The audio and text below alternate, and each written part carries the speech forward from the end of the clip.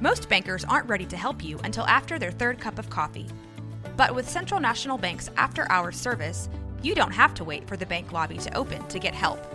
You can contact us from 6 to 8:30 in the morning or from 5 to 10 in the evening, and we'll connect you to a real, live, local person who can answer questions and fix problems 7 days a week. Bank different. Bank Central. Central National Bank. Member FDIC.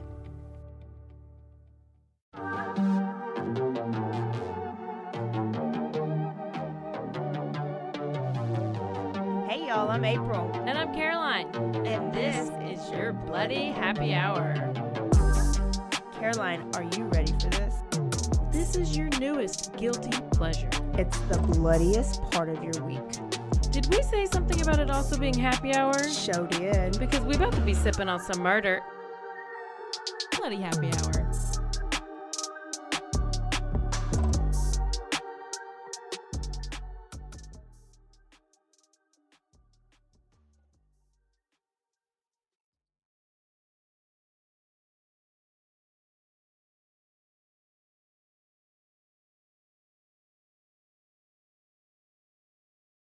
Hey y'all, Oh, hi, people. Friends. we're back. Bloody Happy Hour, Thirsty Thursday. Thirsty Thursday is here, finally. Finally. This is my favorite day of the week. Oh, for sure. I had the Favorite day longest of the day, and it went so slow. You're fine. You can just go to. Hey, we got a special we guest. have a guest, our number one critic. Number one, not our number one fan. Number one. He's going to become our number one critic. fan. I am your number one fan. Oh. So you are? may. I just Oh, he's not even caught up on all the episodes. He- You Listen. might have heard me reference a sweet pea, and it's not the baby off the Popeye cartoon. Oh my Caroline gosh, has Sweet no Pea. idea. Do you remember that? Okay. Yeah. So it's my husband's name. He's popping him a top right now. Sweet pea, what are you drinking? Dos Equis. Dos Equis. Can you tell my everybody favorite. hi? Hello, everyone. How are y'all?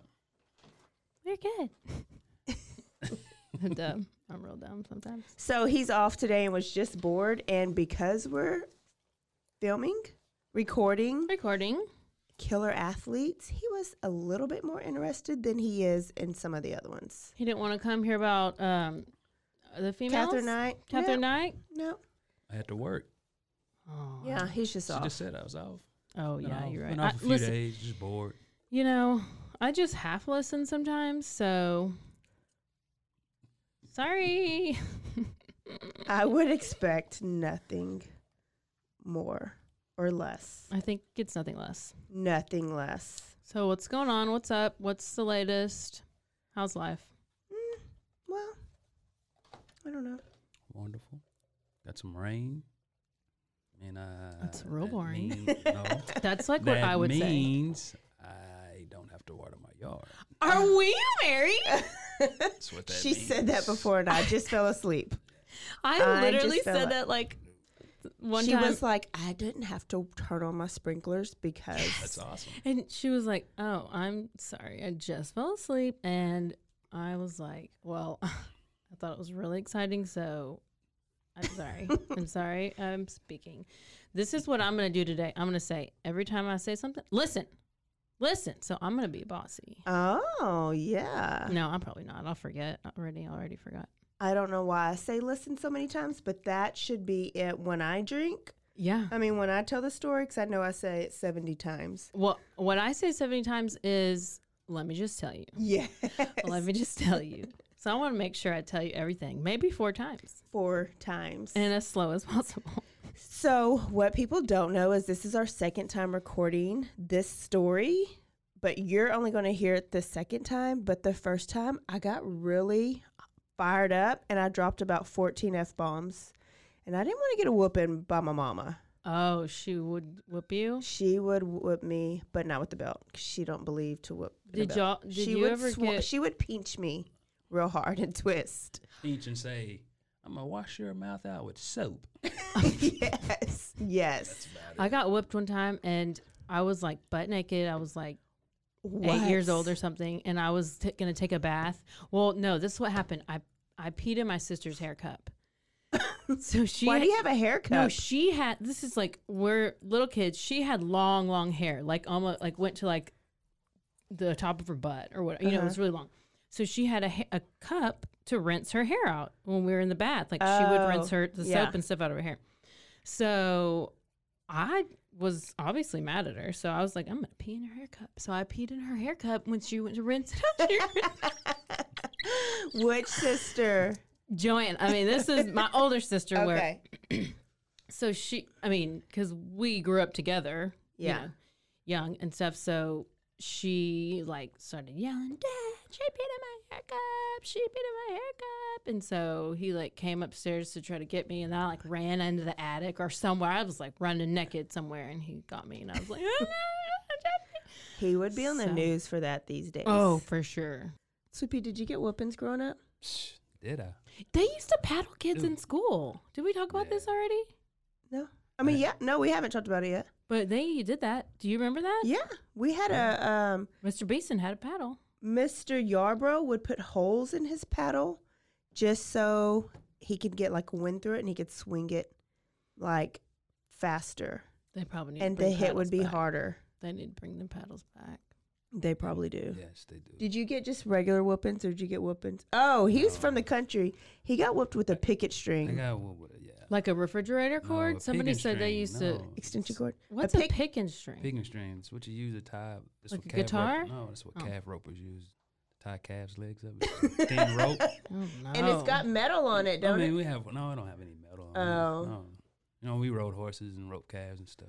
So my dad used to lay me across the bed, hit me with that picking string and hang it on my headboard so I can look at it. Reminder. As a reminder. Kind of like Catherine Knight with those knives above her Hey, bed. it worked.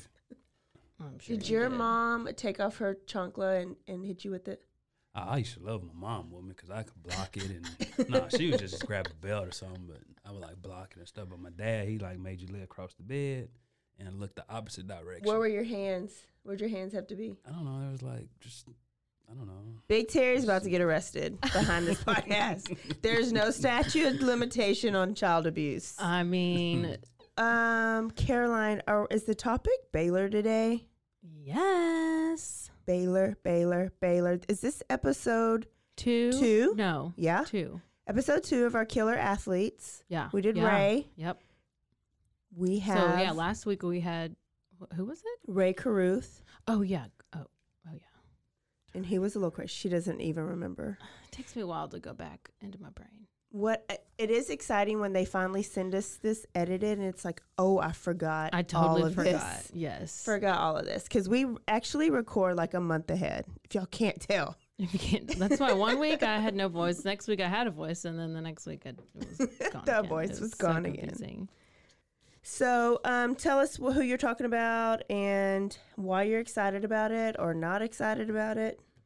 I mean, I'm excited about it because this is a Waco story, Yes, and it's Baylor, and it's like, well, that's the college town that we have here. So, and it's close to home, obviously. I always love a local story. Yeah. So, story of Patrick Dennehey. And so, those of you that don't know, Baylor basketball player. This happened how many years ago? 2003. There was a scandal going on.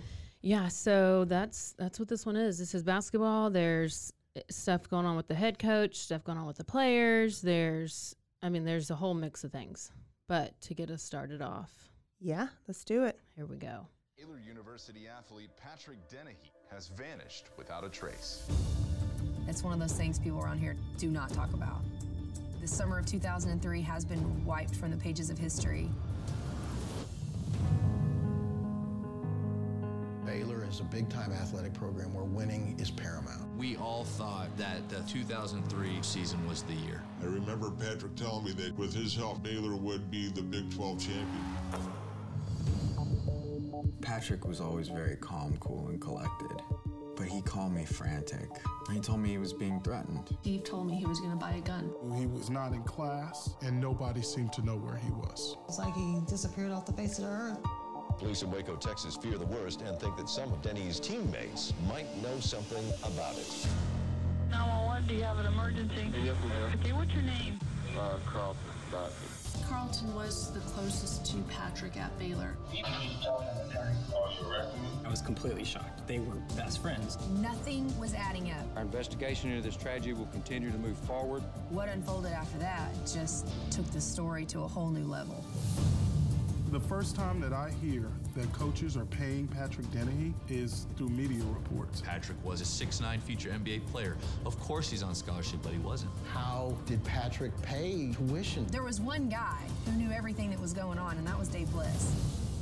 We didn't know until those tapes came out, because the tapes is when, it's over for him. There's nobody right now that can say that we paid Pat Dennehey for these days. This man is lying. I saw coaches give Patrick money on many occasions. We didn't hear what the truth was. The truth is still there somewhere. This was the ultimate lights are off, doors closed, cover up. People did not want to see their beloved university or their beloved program hurt. I haven't forgiven Dave Bliss. He's never going to talk again. Why would he? You ready, Dave? Yeah.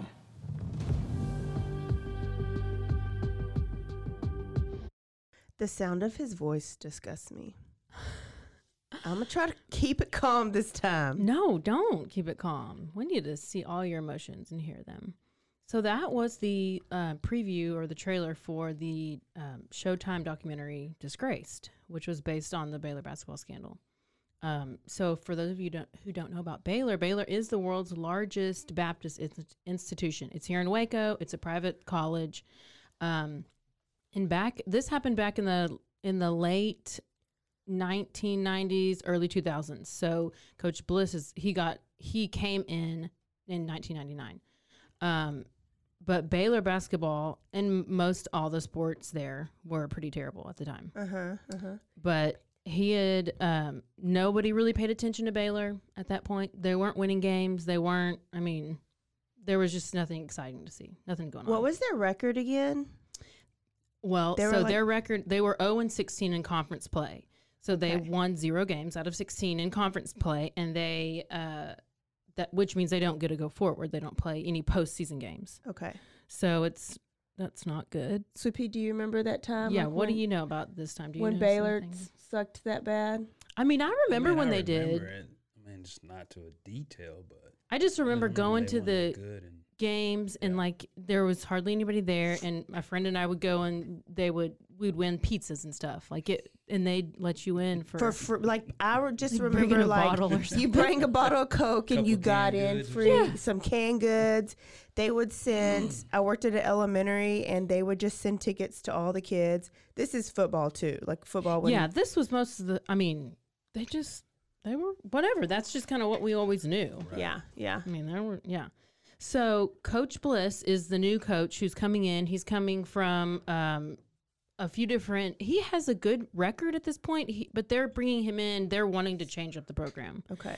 They're wanting him to get people out in the seats. They're wanting him to bring in big donors and just bring in some money to help get some good recruits to this university so they can have at least win one game. Maybe that would be nice. One. That's not asking for too much. So let me tell you a little bit of background about him. He came to Baylor with about 400 to 500 wins, and he was at Oklahoma for about 5 years. He was at SMU for a little bit, and then he was at New Mexico, which that's where he had the most wins, was in New Mexico. Okay. Was he the same New Mexico? Yes. Am I jumping the gun? That Patrick was at? No, I don't know. I thought about that. I didn't even think about that. Did he know of him before? Anyways, I'd watched the documentary and I wondered. Yeah. So, I'm not really sure. But he was at SMU during the time that they had all their death penalties with their football team scandal. And he was there during it doing shady stuff as the basketball coach. But since the football program was getting in trouble for all of this stuff, and they had for a couple years the death. I mean, where they just you can't death penalty. You can't do anything, right? You can't play for a year, or what's the penalty? A year, 2 years? I have it. Let's see. Scholarships. You're banned. Yeah, you did. For certain amount of time, so many years. I'm not exactly for sure, but it's a harsh penalty. It's tough. Oh yeah, it's like SMU the worst. They hadn't been right since. I mean, they're coming around now. Last few years, but it took a toll on them for a long the time. harshest penalty that can be given no down doubt. to a Wow. NCAA school. So yeah, that's a little bit But does that only affect football since it was a football thing, or were all sports I feel out? like since football is like the number one moneymaker, like the number one sport of the school, typically, yeah, It that's has an effect on all the programs, but yeah, I mean, it was just football related. Okay. I guess it affects the bringing in their money. Okay. bringing in Affects money. the revenue, yeah. Yeah. So I mean, other sports can still give scholarships and stuff, but that's not the big money makers of the school. Got it. Yeah. So that's probably the only person I'm going to just tell you about, because otherwise I'm going to go into it. Okay. Switch it up. So, are you ready? Ready. Good, because it's happening. We have two. These are the two major people: Carlton Dotson and Patrick Dennehey. All right. So these two. So Patrick Dennehey actually. He got in hot water with his coach and his teammates at the school he was at right before Baylor. He had like stormed out of a practice, and they were looking to kick him off of the team. So he luckily made enough of an impact on this team in his conference that he got the opportunity to go and to get recruited by another which would be by Baylor. Yeah, and back then there was no like transfer portal. So I wonder if you just do your own recruiting. Do coaches just reach out to you? So Surely that was there probably was something. stressful. Well, okay, there had to have been something, because 2003 I graduated and I was getting recruited for high jump. No, I'm saying there What do was you no transfer portal. Now when kids transfer, they go into this portal and schools can see that they're available and they can pick them up. Well, because you can't, when you're ready, if you're wanting to transfer during the year, you can't like say anything. No, because you're under a NL. But like that's NLI with somebody else, right? Well, because if you take like if I'm wanting to transfer, when you went from Texas State to A&M, right, how did you go? I couldn't talk to the coach, Uh-huh. like my parents or I don't know if my coach even could. I don't know who it is that talks to that coach, but it's just not the athlete. Maybe that's what it is. I mean, back then that's how it was. Yeah. But until a certain time, I just was like, what am I doing? You know. So your dad just told you you're going to A&M? No, like I guess either coaches or my parents or whatever. All of them were talking to. We were trying to figure out where I was going to go. But then when I finally could talk to them, then there was already like a list of places I was going to go visit. Oh. I mean, they're How probably did she legal. not know about this process and she lived it? Well, I didn't really pay attention much back then. I don't really do much now anyways. So. People just told her where to go and she went. Yes, I told you. I like people to tell me what to do. She does. So, do I need to go? Listen. Do you like a dom? Are Excuse you me? like Christian Grey and 50 Shades of Grey? Do you like go in the room and like kneel down and let the dom walk in and like tell you what to do? If there was a dom that wanted to walk in and tell me what to do, then let's do it. Done. This is an advertisement right now. We're going back to our sex podcast like last time? Yeah. We go back and forth, true crime. Because apparently Sweet porn. Pea said this was a porn podcast. She told you that? You didn't really know what we really do in here? Have porn and You just, there's, actually, you never know what's going to happen. Never know. No. But anyway, let's get back to it. You're supposed to tell me to listen. No, I'm supposed to tell you to listen. Okay, go. So Dennehey was eventually offered a spot on the roster on the Baylor University basketball team. Okay, so per league rules, so it's different for different conferences. I know for back whenever it was me transferring to another college, if it was within the same conference, you had to sit out a year. But if you went to a different conference, you could go and you could play right away. Yeah. So I'm assuming that's the case in this situation. But they were in different conferences. He just redshirted, I think. Well, he probably had to because Carlton had transferred there and he didn't have to sit out a year. But Patrick transferred there and he did have to sit out a year. I don't know if it's so much from a conference thing. I think it's from, say, if it depends on the level. whether you have to sit out or not. Like a Division I, Division II or something? Like, say if you went from a Division I to back then, which was a Division I AA. Mm-hmm. I think that I may be wrong. Well, I mean, I just know with track. I mean, I don't know if they do it with differently with sports, but I just know they're like, if it's conference to conference, like same Big 12, you got to sit out. Yeah. But like I was Southland, which wasn't a AA. It was still a Division I. Yeah, right. So, but I don't know about that. So you didn't have to sit out. I did not have to. Anywho, but Patrick did. So he was there for a whole year and was just on the bench. Like you see him on the bench. Yeah. During the games and kind of coaching up at practices. Yeah, but he never got. Yeah, he was required to sit out a year, and he was so at this time he's like 21 years old. So this guy's like he's 6'10", big guy, 230 pounds. So, yeah. I mean, he passed the eyeball test. I mean, so he's a good guy, good-looking guy, and he is going to get ready to play for the 2003-2004 season. So he had to sit out, like I said, the prior season. So this Baylor team was looking like they were ready to make a run for like, let's win some games. Let's go to the Big 12 championship. Let's knock out Texas and or Kansas, and all the big schools that are in the conference, because they were in the Big 12 at this point. I didn't know if they were in the Southwest Conference, but they were already in the Big 12. Big 12. Yeah. So the other one, like I said, the other transfer was Carleton. So he had transferred the same time as Patrick, but just like we were talking about, he did not have to sit out a year. So they got to Baylor at the same time. Carleton got to play right away. Patrick sat out the year. Carleton come from a junior college. Didn't he? Yeah. Oh, yeah. Yeah, he come from. So yeah, he wouldn't have to sit out. He'd be eligible. Okay. I see what you're saying. Yeah. So Dotson had. So this is whenever the year that he played for Baylor, he played about 28 games, they said, and about 16 minutes a game. So there was also this other guy who was another JUCO transfer, and this is Harvey Thomas.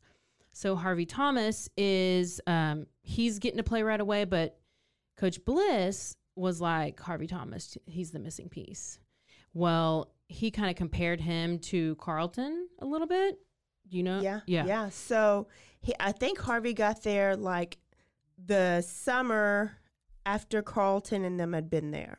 And Harvey is a dominant force on the field. Yeah, because Coach Bliss told Carleton that his playing time would be decreased significantly. Yes. And so Carleton didn't like that. No. So at this point, Carleton Dotson is wanting to leave Baylor and transfer again if he could find a school. But this is the other thing. In early 2003, so whenever he had got there, he was married. Yes. So he and his wife split up, and then Carleton then goes to live with Patrick. Mm-hmm. So they're good friends, or whatever. They're good friends, they're teammates. But at this point in 2003, they haven't been like living together for a year already. They're just gonna now start living together, like right when the story starts. So let's see, early 2003, they split up, and this so at this point they decide so they move in together, and they decide that they want to go. Carleton answers an ad for some pit bulls. Okay. So he's going to go, and they go out to this farm, which is I think it's just down the road, just past the Farrell Center, and it's this gravel pit, they call it, and whatever. And that's where they go, and they get these dogs from these breeders. And they're like, we're going to go check out these dogs. And then they eventually like make friends with these owners of the property. I mean, they go out there and play basketball with them, hang out with their kids. I mean, they'll go out there every once in a while and just kind of become friends with this couple. So then let's fast forward to early June. Okay. Right? So we're in 2003. This is around June 6th. So Carleton Dotson and Patrick Dennehey, they're good friends. So Patrick tells his girlfriend, why did I say Patrick tells his girlfriend? He does. He does tell his girlfriend that their teammate Harvey Thomas, which is the one who is threatening to take Carlton's spot, stole money from their apartment and that they're being threatened with guns. So the next day, Carlton and Patrick decide they're going to go buy guns to protect themselves. Well, they also go and they ask the owners of this farm, who they've made good friends with, if they can have permission to go out and practice shooting the guns and do like target practice or whatever they're going to do. And they're like, yeah, that's fine. No problem. So then a few days after that, they obviously went to go buy these guns because they felt like they needed something to protect themselves. They were scared of something. And by this point, stuff had supposedly gone missing. Like money had gone missing. They were just... A car was broken into. Yeah. So they buy these guns. They're nervous. They're worried. And then finally, a few days after they buy their guns, they go and they tell the coaches about these threats. They ask for advice what to do. Do they need to go to the police? And, I mean, some say that it was just Patrick that went and talked to the cops. Some say it was both of them. We've heard conflicting stories and read conflicting articles and stuff like that. But either way, one of them went to the coaches, and apparently the coaches said, no, don't go to the police. We'll just handle this in-house. And eventually we know what happens. But a few days later, this is the last time that Patrick Dennehey is seen, which is on June 12th. So this is going into a weekend. All right. And so people start to become concerned about not knowing where Patrick is. And one of the assistant coaches, which is Coach Abar Roos. Mm-hmm. Is that Hero Abar? That's Hero Abar. Okay. At some point, I'll play the hero. Hero. The DJ air horn. So Hero Abar Roos. So his job at this point was to go check on the athletes and to make sure they're in class. I mean, that's a normal thing to do. Yeah. Right? Like, right. Your coaches are there to take care of you, to make sure you're getting all your shit done and make sure that you're going to class, you're, and coming to practice. Yeah, that's the normal thing. Have somebody like that. Like, they're going to visually, make eye contact with the kid. Come. Yeah, yes. So pre-COVID. Oh, well, that's true. So he goes to check on Patrick, and he's not in class. And this is on the 13th. Okay, so he's not in class. Then he eventually goes over to his apartment to see if there's a car there. Nobody answers the door. There's no car. So he's like, okay, well, I'm not it's just he's just missing one day. It is summertime, whatever. And it was like a Monday, and supposedly he was going to be out of town that weekend. Yeah, a Friday. Okay, it's a Friday. Okay. Because then the following 2 days later was Father's Day. Yes, that's right. That's right. So he had missed class that Friday. A couple days later, Father's Day comes around, and his stepdad doesn't hear from him, which is pretty odd. It's not a normal thing. He said they have a pretty close relationship. So he was like, well, he just didn't call me. Maybe I'll hear from him in the next day or two. Well, he didn't. So he starts getting concerned. And then the friend's parent, like the girlfriend she does a lot in this story, and also the parents. So they call Carlton, and they're like, have you seen Patrick? Do you know where he is? Like, what? Is there anything going on? He's like, no, I'm not even on campus. Like, he's back at where? He's Maryland. Like, he's back at home, which his home is Maryland. So he's like, yeah, I'm back at home, and I just hadn't heard from him. Blah blah blah. So finally, Patrick's stepdad calls Coach Bliss, and he's like, it's been like 3 or 4 days. I haven't heard from Patrick. Like, have you seen him? Do you know where he is? And Coach Bliss is like, oh yeah, I mean, he's around. He's just probably with his friends. That's all he says. So then they're like, okay. He just kind of lets it go for a little bit. Can you imagine these parents? Like, you send your kid to college, to this program, you expect your coaches to know, like, be that other parent, that third eye for you in your absence. And then they're far away. They're not down the road. They're not in Texas. They're in a whole nother, where's he from? California? Yeah, California. Oh, yeah. So it's not like they can drive just to go check in on the apartment. So I can't even imagine the desperation of these parents. And there's no Life 360 back then, so she can't pull up her cell phone and see where he is. No. Wow. Well, so then they have a third roommate. So basically what it is, the living situation with Patrick, it's Patrick Dennehey, Carlton Dotson, and they have a third roommate, Chris Turk. Okay, so he had recently been out of town, and he came back from being out of town. He came to his apartment, and he noticed the dogs that had looked like they were starving and hadn't been fed for days, and like a bag of Patrick's was like left on the bed, or like a packed bag or something. Things just seemed weird to him because they were supposed to go visit him. I think. Yeah. And he came home, and then he wrote him a note. Yeah. Yeah. And he just there was just a lot of red flags that started going off to him. So eventually on June 19th, a few days later, I mean, it's a week later. It's not a few days. It's a week since they've heard from him. Yeah. So the stepdad ends up calling the Waco police and reporting him as a missing person. And so now we have rumors circulating about a missing basketball player, and this turns into this huge media thing. And I mean, it's not just like Waco news. It's like everywhere. CNN. National news, Yeah, national news. Like this is big. Yeah.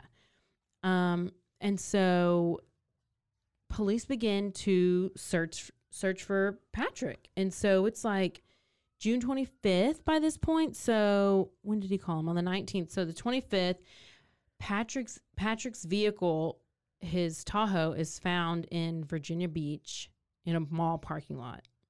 So sketchy. Virginia, yeah. So this is like 1,000 miles, 1,500 miles away from Waco. So the vehicle's found clean and no license plates, which apparently that was a way that they were trying to conceal it. But to me, if you have this car just parked out alone, I feel like it's a little more obvious. Yeah. Right. Yeah. So I don't know. So police are trying to figure out, where did this car come? Like, how did it get here? Who drove it here? What's going on? What's happening? So a couple days after that, the police release a statement about potential suspects in the case as being some of Patrick's teammates. So in relation to this statement, among other aspects of this investigation, there is a Florida attorney from like St. Petersburg. He's known to represent athletes. Okay. So he actually says he's been hired by Carlton Dotson. Oh, just out of the blue. Just out of the blue. So he lets the attorney says that Dotson is at his home in Maryland, which Maryland, if you go look at a map and you know that it's close to Virginia Beach, it's pretty close. And the attorney says that like Carlton will not discuss the case. Okay. Like he won't discuss it. So we get to July 17th. Just after the attorney says Carlton will not discuss the case, Carlton decides he is going to meet with the police. Oh. Waco police? Yeah. No. At he calls the FBI? Yes. So he meets with the police in Delaware. Okay. What? Is Delaware Maryland? No. It's like they're all like state. But they're all like on top of each other. Yeah, so they just must all be run. because to me, like, to say Virginia's by Maryland, I'm like, oh, is it? So I know that's why I said I got to look at a map, because like Washington and Maine and Wisconsin, like are those all together up here in a little thing? Well, you have Washington State. Listen, I just recently learned about Washington and Washington, D.C. Me too. Geography? Yes, but why? Why do Would they you confuse have us like a that? city or whatever the freaking capital called Washington, D.C. that's way over there, and then a state called Washington way over there? Can you change the name? You're confusing me. So anyway, apparently Delaware is close to Maryland, which is close to Virginia Beach. Yeah. Well, there we go. Same area. They're all like a mile They're long. probably all of them are about, all combined, are they even as big as Texas? I mean, oh, no. I mean, it takes like 4 days to drive across Texas. Yeah. It probably takes 4 That's why it seconds to drive doesn't across make these sense states. to us, but it Yeah, does that's to them. why we're special. So, he goes and meets with the police in Delaware, but he doesn't say anything that leads them to believe that he's done anything wrong. So there's no charges that are filed, and Carlton just leaves. So I'm like, why is he? I think that the police wanted to meet with him because they knew he was so close to where the car was found. So that's when they met with him the first time. And then at this same time, back in Waco, a maintenance worker at an apartment complex, he finds a handgun and turns it over to police. Well, it turns out that this apartment complex was where Harvey Thomas lived. And remember, he was the one player that Coach Bliss said that was kind of threatening Carlton's spot on the team. Yeah. So, I don't know. It's a little sus. Yes. So, this brings us to July 21st. There's so many dates. I know I really won't pay attention to that. But anyways, Carlton Dotson calls. It gives us a timeline. Yeah. That's good. So he calls 911. Okay. And he just wants to make a statement think about it. He actually makes a 911 phone call. And they're like, what's your emergency? And he's like, I need to talk to the FBI. Like, I was like, wait, what? But how did he say it? I needed to talk to the FBI. I don't know. I forgot what I said already. I needed to make a phone call to the FBI. Something like that. But so he calls 911. He basically turns himself in and he's like, I want to talk to the FBI. And then this eventually leads to his arrest in Maryland and where he is charged with the murder of Patrick Dennehey. So this is when police realize that there's something that seems off with Dotson when they meet with him the first time.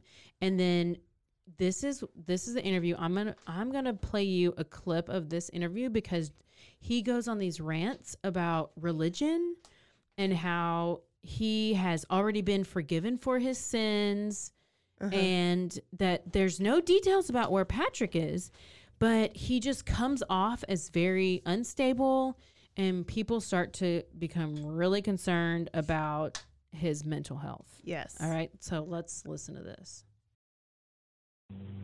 Mr. Carlton Dotson, you understand that you're being recorded? Yes. Why do you want us to come pick you up? What did you come here to tell us? There are many demonic spirits that are after me. There are things taking place that are unexplainable. What kind of things? People are trying to take me out, man. People are trying to do things they've been trying since I've been in Waco. You want to talk to the Waco Police Department again? No. Not them. My faith is so strong, I have been taken over by a higher power. My family is a family of prophets. You believe yourself to be a prophet? Much more than that. Much more than that. Something bothering you, Carlton? All men should sin, but there is time to repent. Time to repent. I have to point out that when I listened to this on True Crime Garage, they were like, can I just point out that this is the second person from Waco that has claimed to be a prophet? Yes. And when I heard that, I was like, first of all, he's not from Waco. But he got this. And so they were like, when you go to Waco, don't drink the water because you might become a prophet. I know. I just have a hard time listening to them because I just have a hard time listening. I just need some more life. I love him. First time hearing that interview. So what do you think about that, Flippy? Oh. I didn't, yeah. I didn't know. Oh. That's my first time hearing that interview. So do you think he's crazy? I mean, yeah. Like that was creepy. Or was he already trying to make his defense? See? Well, yeah. That's what that one other. I'm like dead in the middle with this. So let's finish this and we're going to go over our scenarios. So was there any history of him being in any type of psych? Well, I ain't gonna say a psych ward. Well, no. I mean, So when we get there, supposedly the wife has said some things. Huh.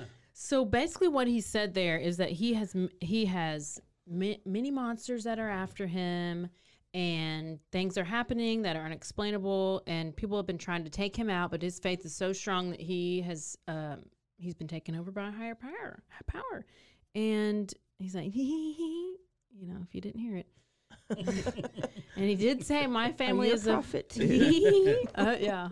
Call me Prophet Eric. That's who, I forgot to wear my mustache. So, yeah. Right.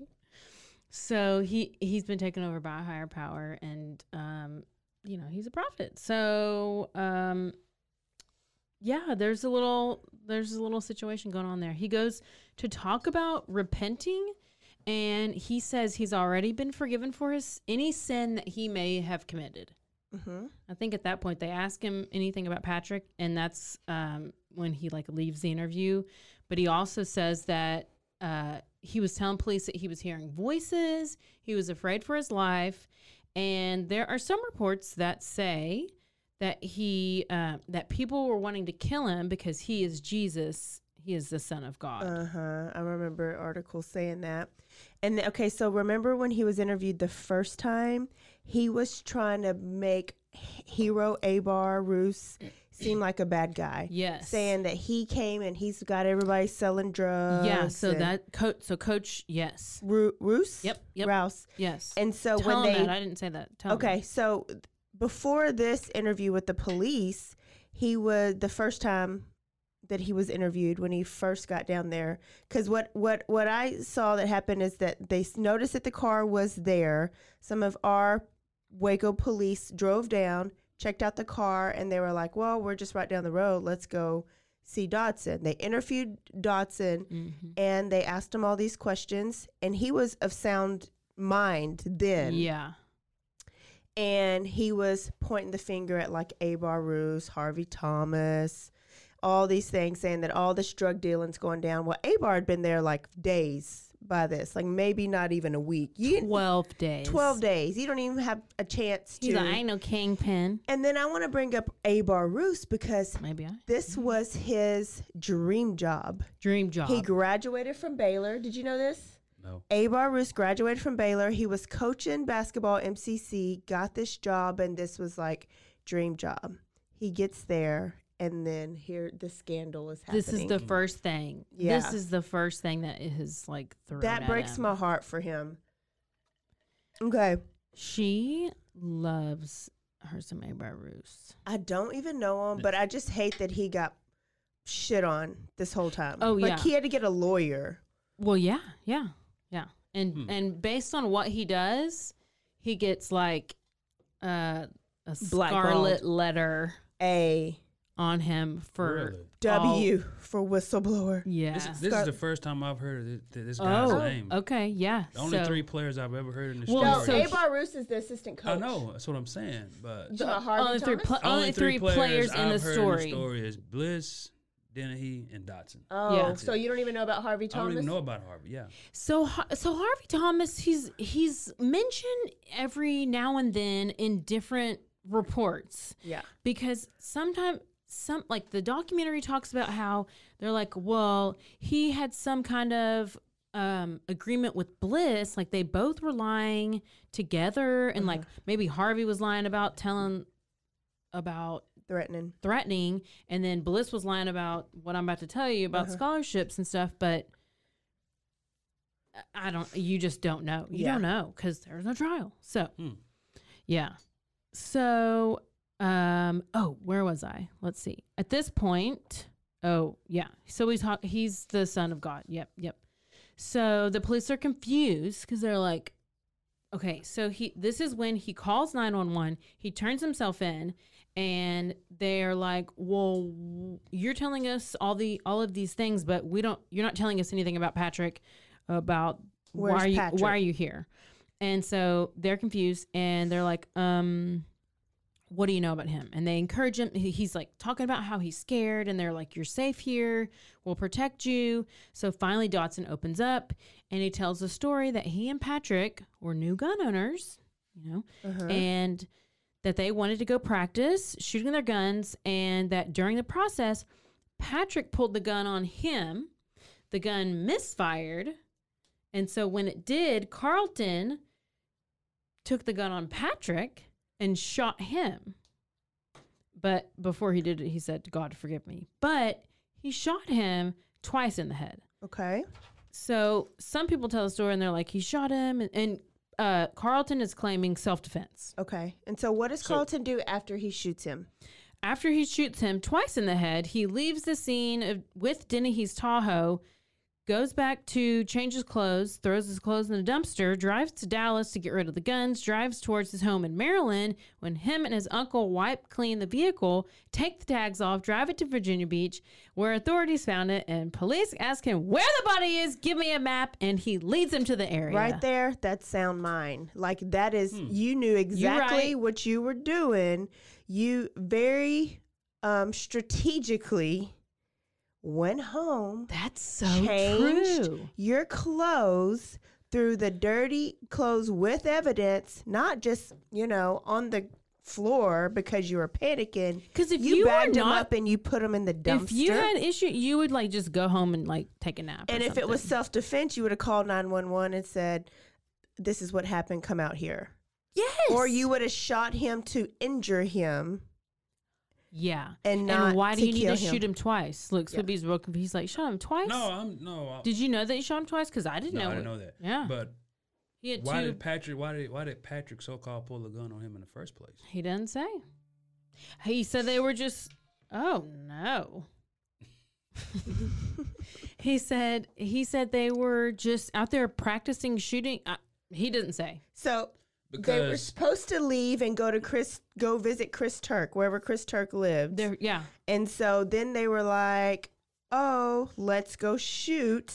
And they decided to go shoot instead. Whoever's idea it was. And out there is when it happened. Listen, all this story, in my opinion, it's just Carlton Dotson just making up this whole fake story. Right. Like he had this whole thing planned. And then you talked to police and you talked all around Patrick, but now you're crazy. Yes, now you're crazy. Yeah, that's why I don't even the whole psychotic thing. He did real good. It's convincing. Yeah, but everything you did that led up to that. The good laugh. But that story about him, exactly what you said, changing his clothes and having, the wherewithal. So then you drive to Dallas, you go this way, north, and then you're going to go which way to go to Maryland? Northeast. You keep going northeast. Don't ask it is still north? Don't ask me because north? I just found out that. Is it out of the way, though? It's north. No. Maryland. You'll go Maryland. Where the hell are you going? Where the hell are you going? No, technically it's not out of the way because you'll go up to Dallas and then you'll hit 30 and... Oh, truck driver over here. Okay, well, I thought he was backtracking. Nah. I didn't know you were going to Maryland, but that's fine. So that is all just insane. So what day were we on? July 19th. So we're on the 25th now. So this is when the police start to search around Waco. They're start to look for the body. So they eventually find they find a body that was so badly decomposed that they had to match it with dental records. Yeah. So I also heard that, and if you need to cut your whatever you use, turn your phone down. This is a lot. What's the word? Explicit content. So I heard that his head was off. I think he was decapitated. So that's just some. But they think because that it was from armadillos or the animals because he had been out there for so long. So there was so much decomposition. Texas summer heat. Yeah. But that is crazy. And so you can turn your radio back up now. But they had to identify him with dental records, and that they identify him, that they confirmed that it was him. So the following day, Carlton Dotson's estranged wife, so remember he was married, and she comes forward and she says that she witnessed Carlton taking fake drug tests, and that he was receiving cash from some of the coaches, and that he had been hearing voices and having visions and had accused her of having an affair with a bunch of players on the team. And she called his mom and told her about it. And the mom called the coaches to get him help. But the coaches apparently set him up with therapists. And He just didn't go. Yeah, and he just didn't consistently go. So, I mean, he would if he faked this, he'd been faking it for a while, I guess. Yeah. Like while he was. Yeah, or it could be like, or girlfriend's trying to back up his story. See, this is why I'm so freaking gullible. I'm the worst. But you know what? I'm never trust anybody. So it could be either. It really could be either or. People could tell me so like, oh my god. And see, she declined to be in this documentary, like, because I read the credits afterwards. She declined, and then Larry Johnson, because she had a lot of. Yeah, because Harvey Thomas was in there. He was like, yeah, I took a polygraph test. Yeah, and he passed his polygraph test. He sure did. But listen, according to my ex-husband, all you have to do is to pass a polygraph test is put a little. He's like, I could always pass one. I'm like, why are you telling me you could pass why are you going to be taking a polygraph test? Why are you talking to me about this? You just put a little needle in your shoe. I'm like, I don't know how you put a needle in your damn shoe, but you poke your toe over on a needle and maybe the pain stimulus. But then somewhere I read that you just like squeeze your butthole and you won't or something, which I was like, I can't do two things at once, so I can't talk and do that at the same time. I don't know. Sweet Pea, you don't know? I'm not trying to get in a position to have to take a polygraph. Yep, you're right. So before they couldn't really charge him with anything because they didn't have a body to corroborate his story. Yes. Now they have a body. Yes. And he is getting arrested. Yes. So this is where I tell you more. The midst of all this happening, Waco police also begin to meet with the coaches. Okay. So in addition to everything, so Patrick's girlfriend decides she's going to come forward and self-report herself and Patrick to the about the NCAA violations that have happened. So she goes on and she says that she and Patrick received payments from coaches that she's at a different school. Okay. So so they're married and so she's not even at Baylor. This is Patrick's girlfriend. Oh, girlfriend. Okay. Yeah. And she's Patrick's girlfriend. And she's at another school. But yeah. So I don't know what Carlton's girlfriend wife did. I don't know if she did Let me talk anything. about myself for a second. Okay, she's real mad because she I'm didn't real get paid. mad because I didn't get paid for my sport. Wasn't no NILs back then? No, I don't even know what that means. What's NIL? What is that? That's the new stuff that they got where these kids can get paid. Oh, well, no, this was I wanted to get some under the table money. Be like a hell, they didn't even offer me anything. I'm pissed. I'm like, was I? I mean, I guess I was just a high jumper. Yeah. I mean, I have a record. Her name is on something. I'm on the mat. Gonna be introduced in the Hall of Fame soon of my high school, which is depressing because if you're a state champion at Midway, yes. What? You know how many people have nominated me and they still won't put me Midway? I was a great substitute teacher for y'all last year. My friend's the new head coach. You want me to text him? Yeah, they ain't gonna do nothing because I have a coach. Sweet Pea, make me another drink. I'm getting pissed over here.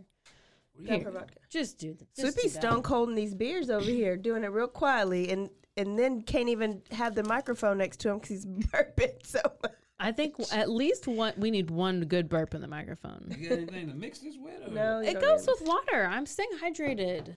Oh, so Patrick's girlfriend self-reports, and she says that she and Patrick received payments from coaches, that coaches paid for Patrick's car, and she says that she was with Patrick whenever the coaches paid to get the down payment for his car, $2,000 down payment to get his Tahoe, and that also everybody thinks, including his parents, that Patrick is on scholarship at Baylor. And he ain't. Because they're like, if you, we would be having to pay for it, and we don't have to pay, the parents. He's like, we're not paying for anything. So when they find out he's not on scholarship, they're really confused. And everybody else too. And so this book that I was reading is Matt Saman. And so he was the cute little kid, white kid in the documentary. I thought that was Chris basketball player. No, there was another one. Oh, Yeah. There was 2 whole ones. There was 2 white kids. I didn't. He was the other cute one, but he was shocked too. The players were shocked to know that Patrick was not on scholarship because he was this future NBA player. Yes, he was an NBA caliber player. Is he not? And then I wonder, why was he not? Were they out of scholarship money, or did I think that they were. tie Dave Bliss's hands? If he was on scholarship, he wouldn't have been able to do all this other stuff. I think they were out of it, and because they had just got they got Carlton, they got Harvey, they got Patrick. They're like stacking their team with either JUCO or transfer players because they're trying to get better. Yeah, they're trying to have a winning team. Trying to compete. Yeah. So I feel like, and I'm just saying, I feel like this is not uncommon. Okay, I feel like that this happens a lot, mainly because Coach Roos was like blackballed so hard for what he did, which is basically like rat Coach Bliss out. Let me read this what the girlfriend said in this book. Okay. Because this can go 2 ways. Patrick told his girlfriend everything.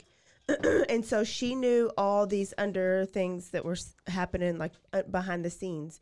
So he went to Baylor because they promised him an SUV. So on July 24, 2003, another crack appeared, and the girlfriend, let me find it now. The girlfriend said that Coach Bliss and Patrick went to a dealership to look at a 1996 black Chevrolet Tahoe. Mm-hmm. The cost was $10,000, including a $2,000 down payment. So Patrick had to get his dad to co-sign for it, and then a week later he showed up with a wad of cash for the down payment. And so the girlfriend is like going up to the press and like telling them all this stuff. And so when she took him to the Farrell Center, he came back out with the cash, the down payment, and that's how he paid for it. Where'd he get that cash? Under his, Farrell sometimes Center. I do stash cash in like weird places. I found like $100 in like a photo and like a frame. So the fella came to Baylor because he was promised an SUV. According not to a scholarship. An SUV. I feel like Coach Bliss was said, "I'll take care of you. Huh. I'll take care of you," and he didn't have to pay. So now here's the issue, or are you going to get there? Now they got to find this money. So the police reporters are like, "Okay, go." No, I mean, they're listen, like, if I don't "Where'd he get it, this $2,000 and tuition costs this much? Where's this extra $7,000 to $10,000? Yeah. How is this tuition getting paid for?" Yeah. But shit, we all know Baylor's not cheap. Oh, heck, yeah. And so Daddy and Mom are like, "We're not paying for it." They're like, no, they're saying like we haven't paid for it, so we don't know how. We thought he was on scholarship. So hello, obviously somebody's paying for it. So boosters, somebody, living expenses, his car. I mean, and obviously at this time, this is a huge NCAA violation. So now the attention is going from the murder to the Baylor cover up. Like, what is going on? Yeah. You know, so they're, Which that sucks for the family because because I mean that's where that becomes the bigger scandal. Yeah, it really does. And so like now you have a glimpse of Coach Bliss. So at this time we know that he's violated these rules. So what do we know? What happens when you get caught breaking rules? What do you normally do if you break a rule, April? What do you normally do? Do you like try to figure out how to cover it up? You like lie about it? Do you come clean? I mean, the grown-up thing is... Soupy said no. Soupy, the grown-up thing is... because if you want to ask me, I would probably try to lie, but I would not be able to. So it depends I would think on what about type of lie it was. And then I wouldn't lie because I can't lie. I'm real bad at lying. But I can't lie to. I wouldn't try to cover my ass to make a dead person look worse. Which is exactly what he did. Which is real bad. So he wanted to figure out how to, he needed to blame somebody So who do you blame but the murder victim? Yeah. Yeah. Obviously. The dead guy. Because they can't, Yeah, they can't defend themselves. Right, yeah. right, no doubt. So he goes and he's like conjuring up this plan to basically frame, like say Patrick Dennehey was the one that was, oh, it's special. That Patrick Dennehey was a drug dealer, and that's how he paid for his tuition. He didn't do anything under the table to pay for it. Patrick Dennehey was also a great basketball player / kingpin. Oh, basically. Yeah. What you got? Go. Well, I'm just saying, like April just said, he's saying that Patrick Dennehey is a drug dealer paying for his education. So you got to know, this guy's a drug dealer, but you got him on your basketball team? I don't think many coaches in America would have a known drug. If you know for sure this kid is selling drugs, I don't think a lot of kids, regardless of how good he is, would have them on their team. Well, I mean, maybe if they smoke a little weed, okay, they can look over that. But if you're dealing drugs, selling drugs, because to the other 9 times teammates, out of 10, he's probably selling them to the other teammates too, tarnishing the team. And that's what he says. Yeah, because he starts telling people that, all of this. So he's trying to figure out a way to make up for this money, obviously. Right. So this is what good old Coach Abar Roos, he can tell. He's like, something's wrong with this picture. Like, what are you talking about, Coach Bliss? Like, no. And so he decides that he needs to go to, I'm guessing Circuit City at the time. I don't know. It's closed now. Radio Shack. Yeah, Radio Shack. And he's going to go buy a recorder to Bliss. He starts recording the conversations. So Coach Bliss is saying he's basically formulating his plan on what he's going to say. He's going to say, there's nobody right now that can say that we paid Patrick because he's dead. And so all we have to do is create reasonable doubt. And then Bliss tries to also get current players to go along with this plan. And he then, to the point where he rehearses with them to get them familiar with, so they all have the same stories on what to say when they're going to meet with the investigators. And like, they're like, just literally Bliss. I mean, you saw the documentary. He's like, say that you've been going to his apartment, you were smoking weed, you were drinking stuff, you had some ladies, and you all were having fun. And then Patrick just pulled out all this cash. Basically, Patrick run a brothel.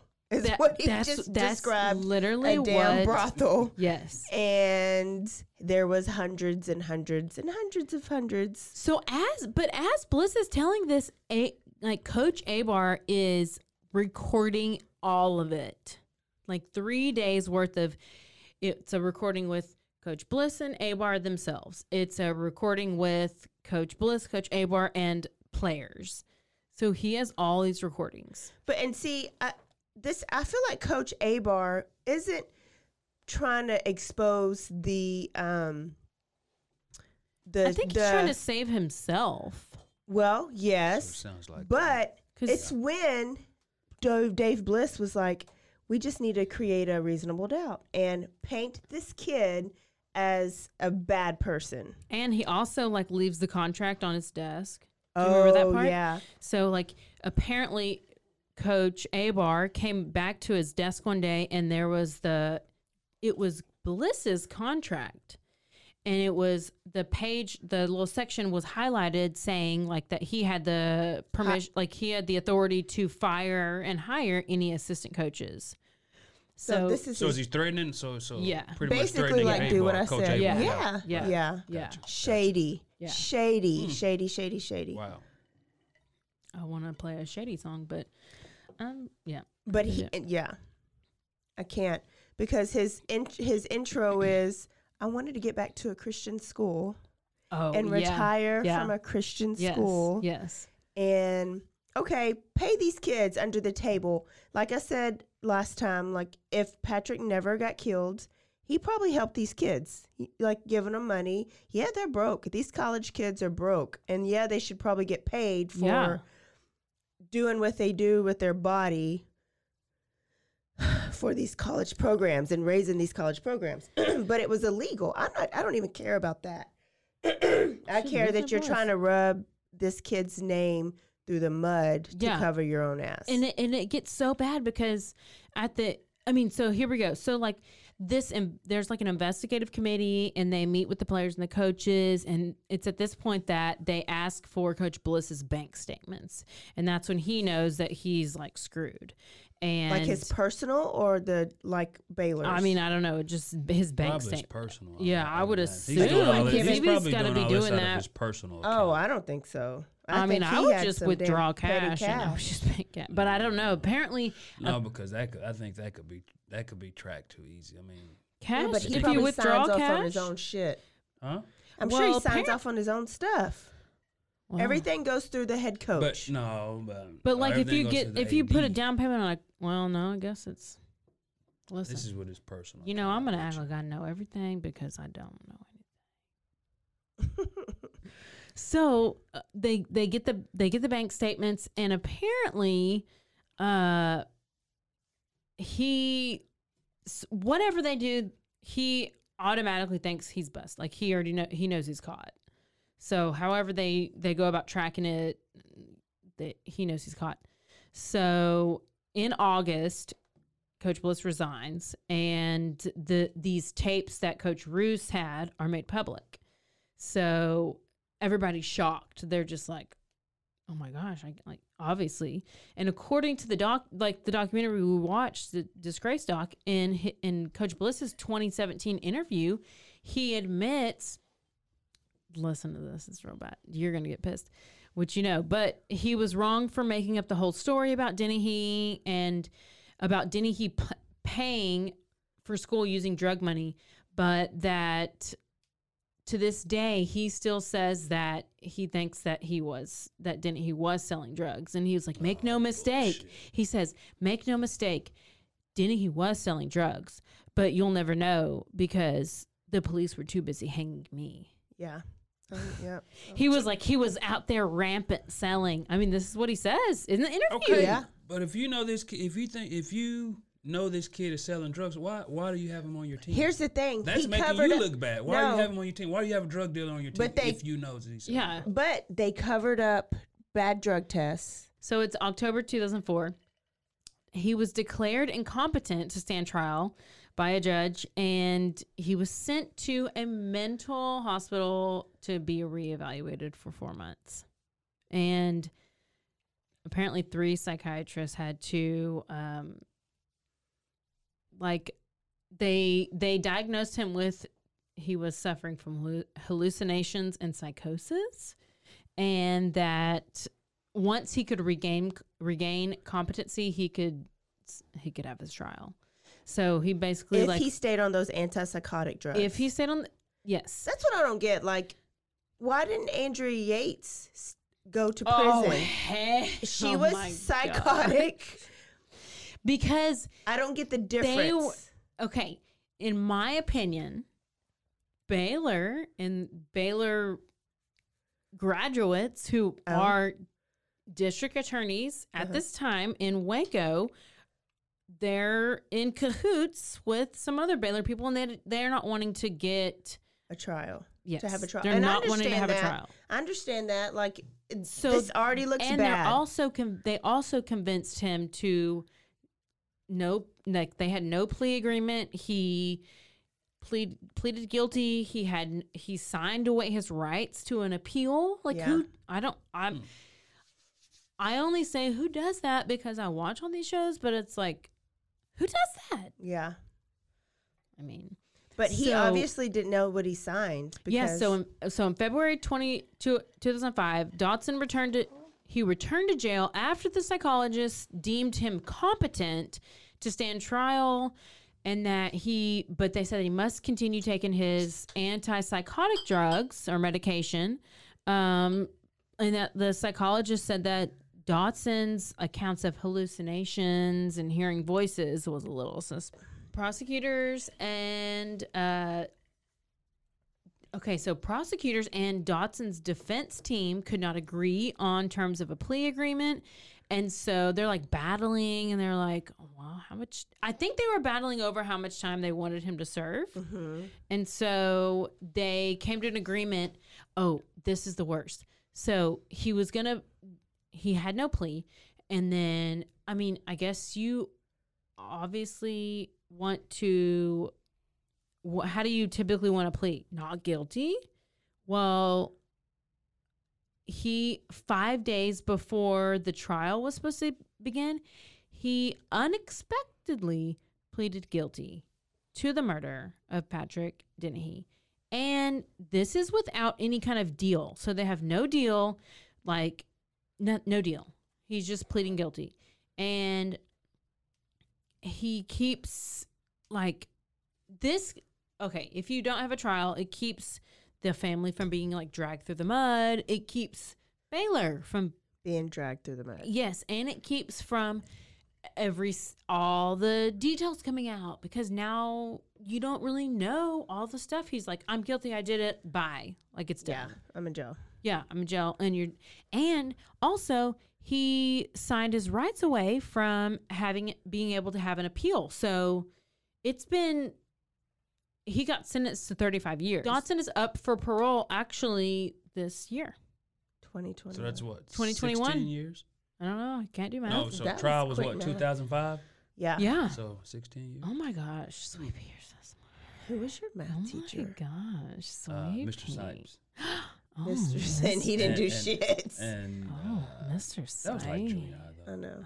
High school was Mr. Oliver. Sweepy. That's special. I think Sweepy, can you stay after that wasn't special. You're a Sweepy, damn can you stay after the podcast? Because you're so...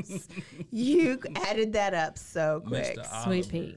Okay. Listen, I love I think good he's math. retired Sweet, now, though. Wait, Sweet Pea? What? Hold April. on. April.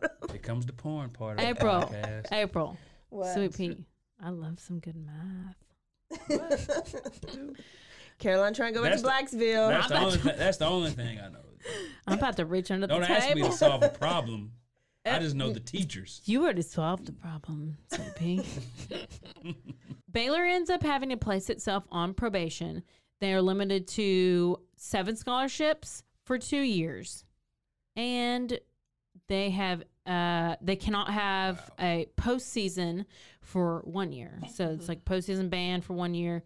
And then the NCAA, that's just by Baylor. So then the NCAA initiates a non-conference ban for 2005-2006 season, and their probationary period is also during that time. So they can have limiting recruiting privileges, which is not good.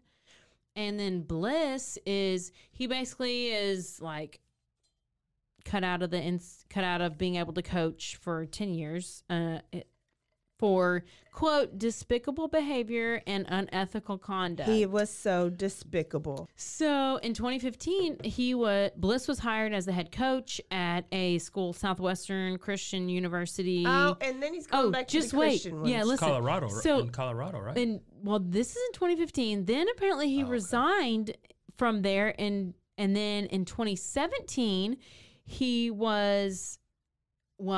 resigned because of the documentary. So the documentary came out in 2017, so he resigned from that university. But then it says that he, later that same year, Las Vegas High School hired them as his head coach. But then he also resigned in 2018 after only 1 year as head coach. So he's like... So I need to know what you guys think. What is your scenario, like with Carlton Dodson? Do you think he was psycho? Do you think he was jealous? Do you think he was desperate? Sweet Pea. I don't think he was psycho. I think he saw Dennehey as a threat. And one day they were out shooting guns. And I don't know. I don't know. Maybe they had an argument. I don't know. But I think at some point he saw Dennehey as a threat, as, like we were saying, taking this position, and figured, okay, I'll eliminate him. Caroline, what do you think? I feel like I already know what you would think, so I go back and forth, but I want to know what you think. It's so hard because Coach Bliss just is so like determined on his story, but at the same time you're like Dotson obviously had a reason to not like both of the people, but then like you have Harvey Thomas over here, and I feel like he had a lot to do with it, but he's like secretly like undercover.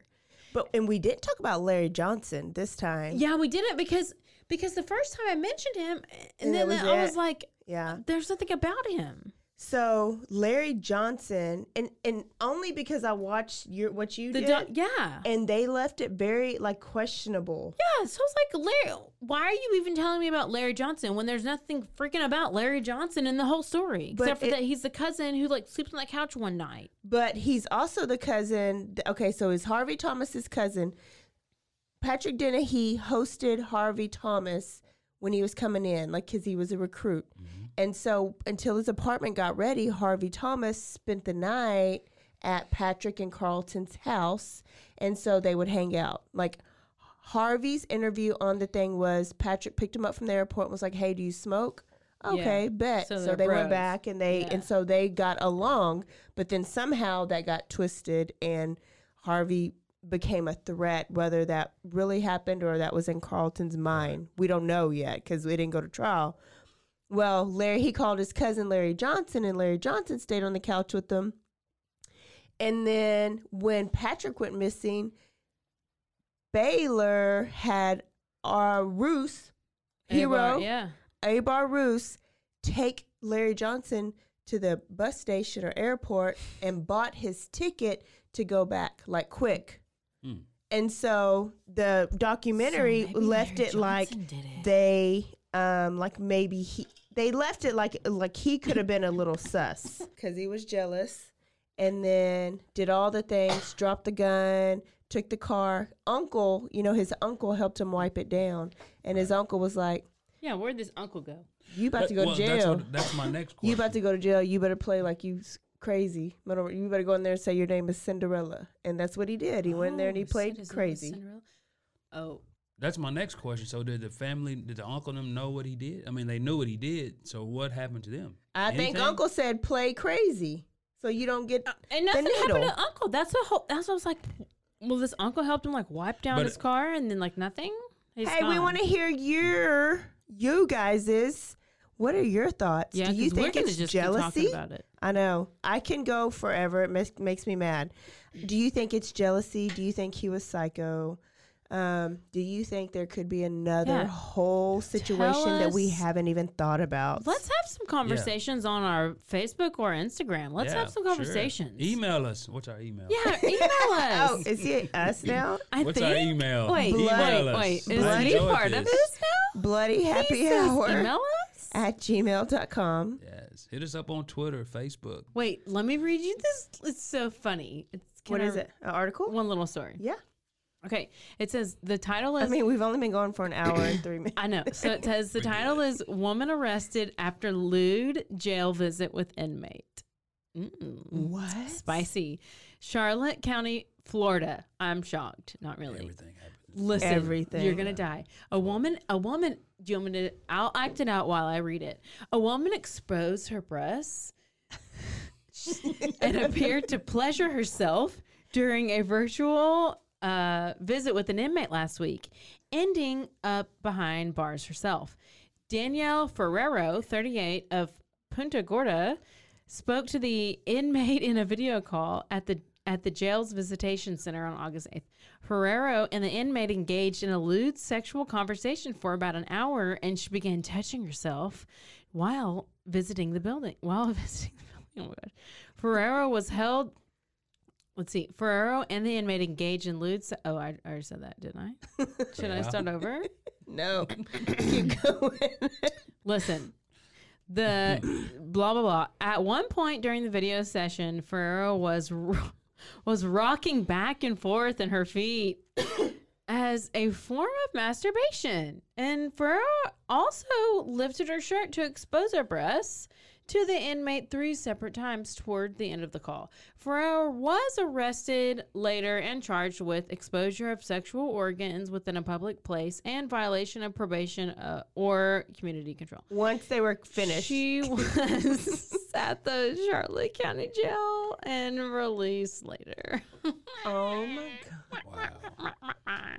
Anything happens in Florida. Listen, she was all about getting. She's a good little visitor. her some stuff. Yeah. She was well, a you good know little what? At least she's getting some of it. I'm just saying. Hey, y'all, don't forget to go on and RRS. Rate, review, and subscribe. And we will see y'all next week with story 3. And we're going to a wrestling session. We are. It's a wrestler. Yep. Cool. All right. So don't forget to stay aware. Stay alive. And always be DTF. Bye, y'all. Bye. Say bye, sweet bee. Bye. Say bye. Have a good one. I enjoyed it. Oh. We'll have to do it again. Oh, I really enjoyed it. Oh, okay. I wish I had known I was coming, though. I would have done a little more. I would have done some research on Oh, my God. Sweet bee, you're going to help me with mine. This is like spur of the moment. You're helping me with mine. What's your next one? Oscar Pistorius. Oh, yes. Let's do it the together. Blade Runner. Yes. Yes. Yes. I got you. Bye. Bye, y'all. Have a good one.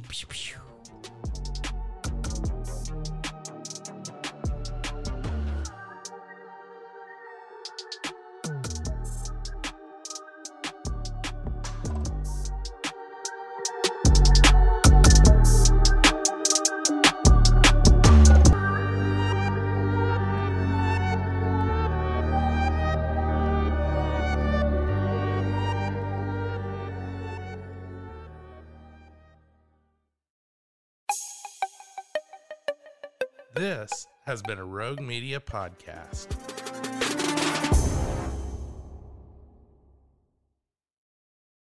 Are you ready for a rewarding career in the electrical industry? Quality Electric of the Coastal Carolinas, QECC, is looking for qualified electricians and electrical helpers to join its Charleston team. QECC offers guaranteed full-time hours, make up to $30 per hour with possible performance bonuses and career growth opportunities. Enjoy benefits like health insurance, dental and vision coverage, 401k plans, and more. If you're a motivated, experienced electrician, this job is for you. QECC is an equal opportunity employer. For all job inquiries, send email to hr@qeccinc.com.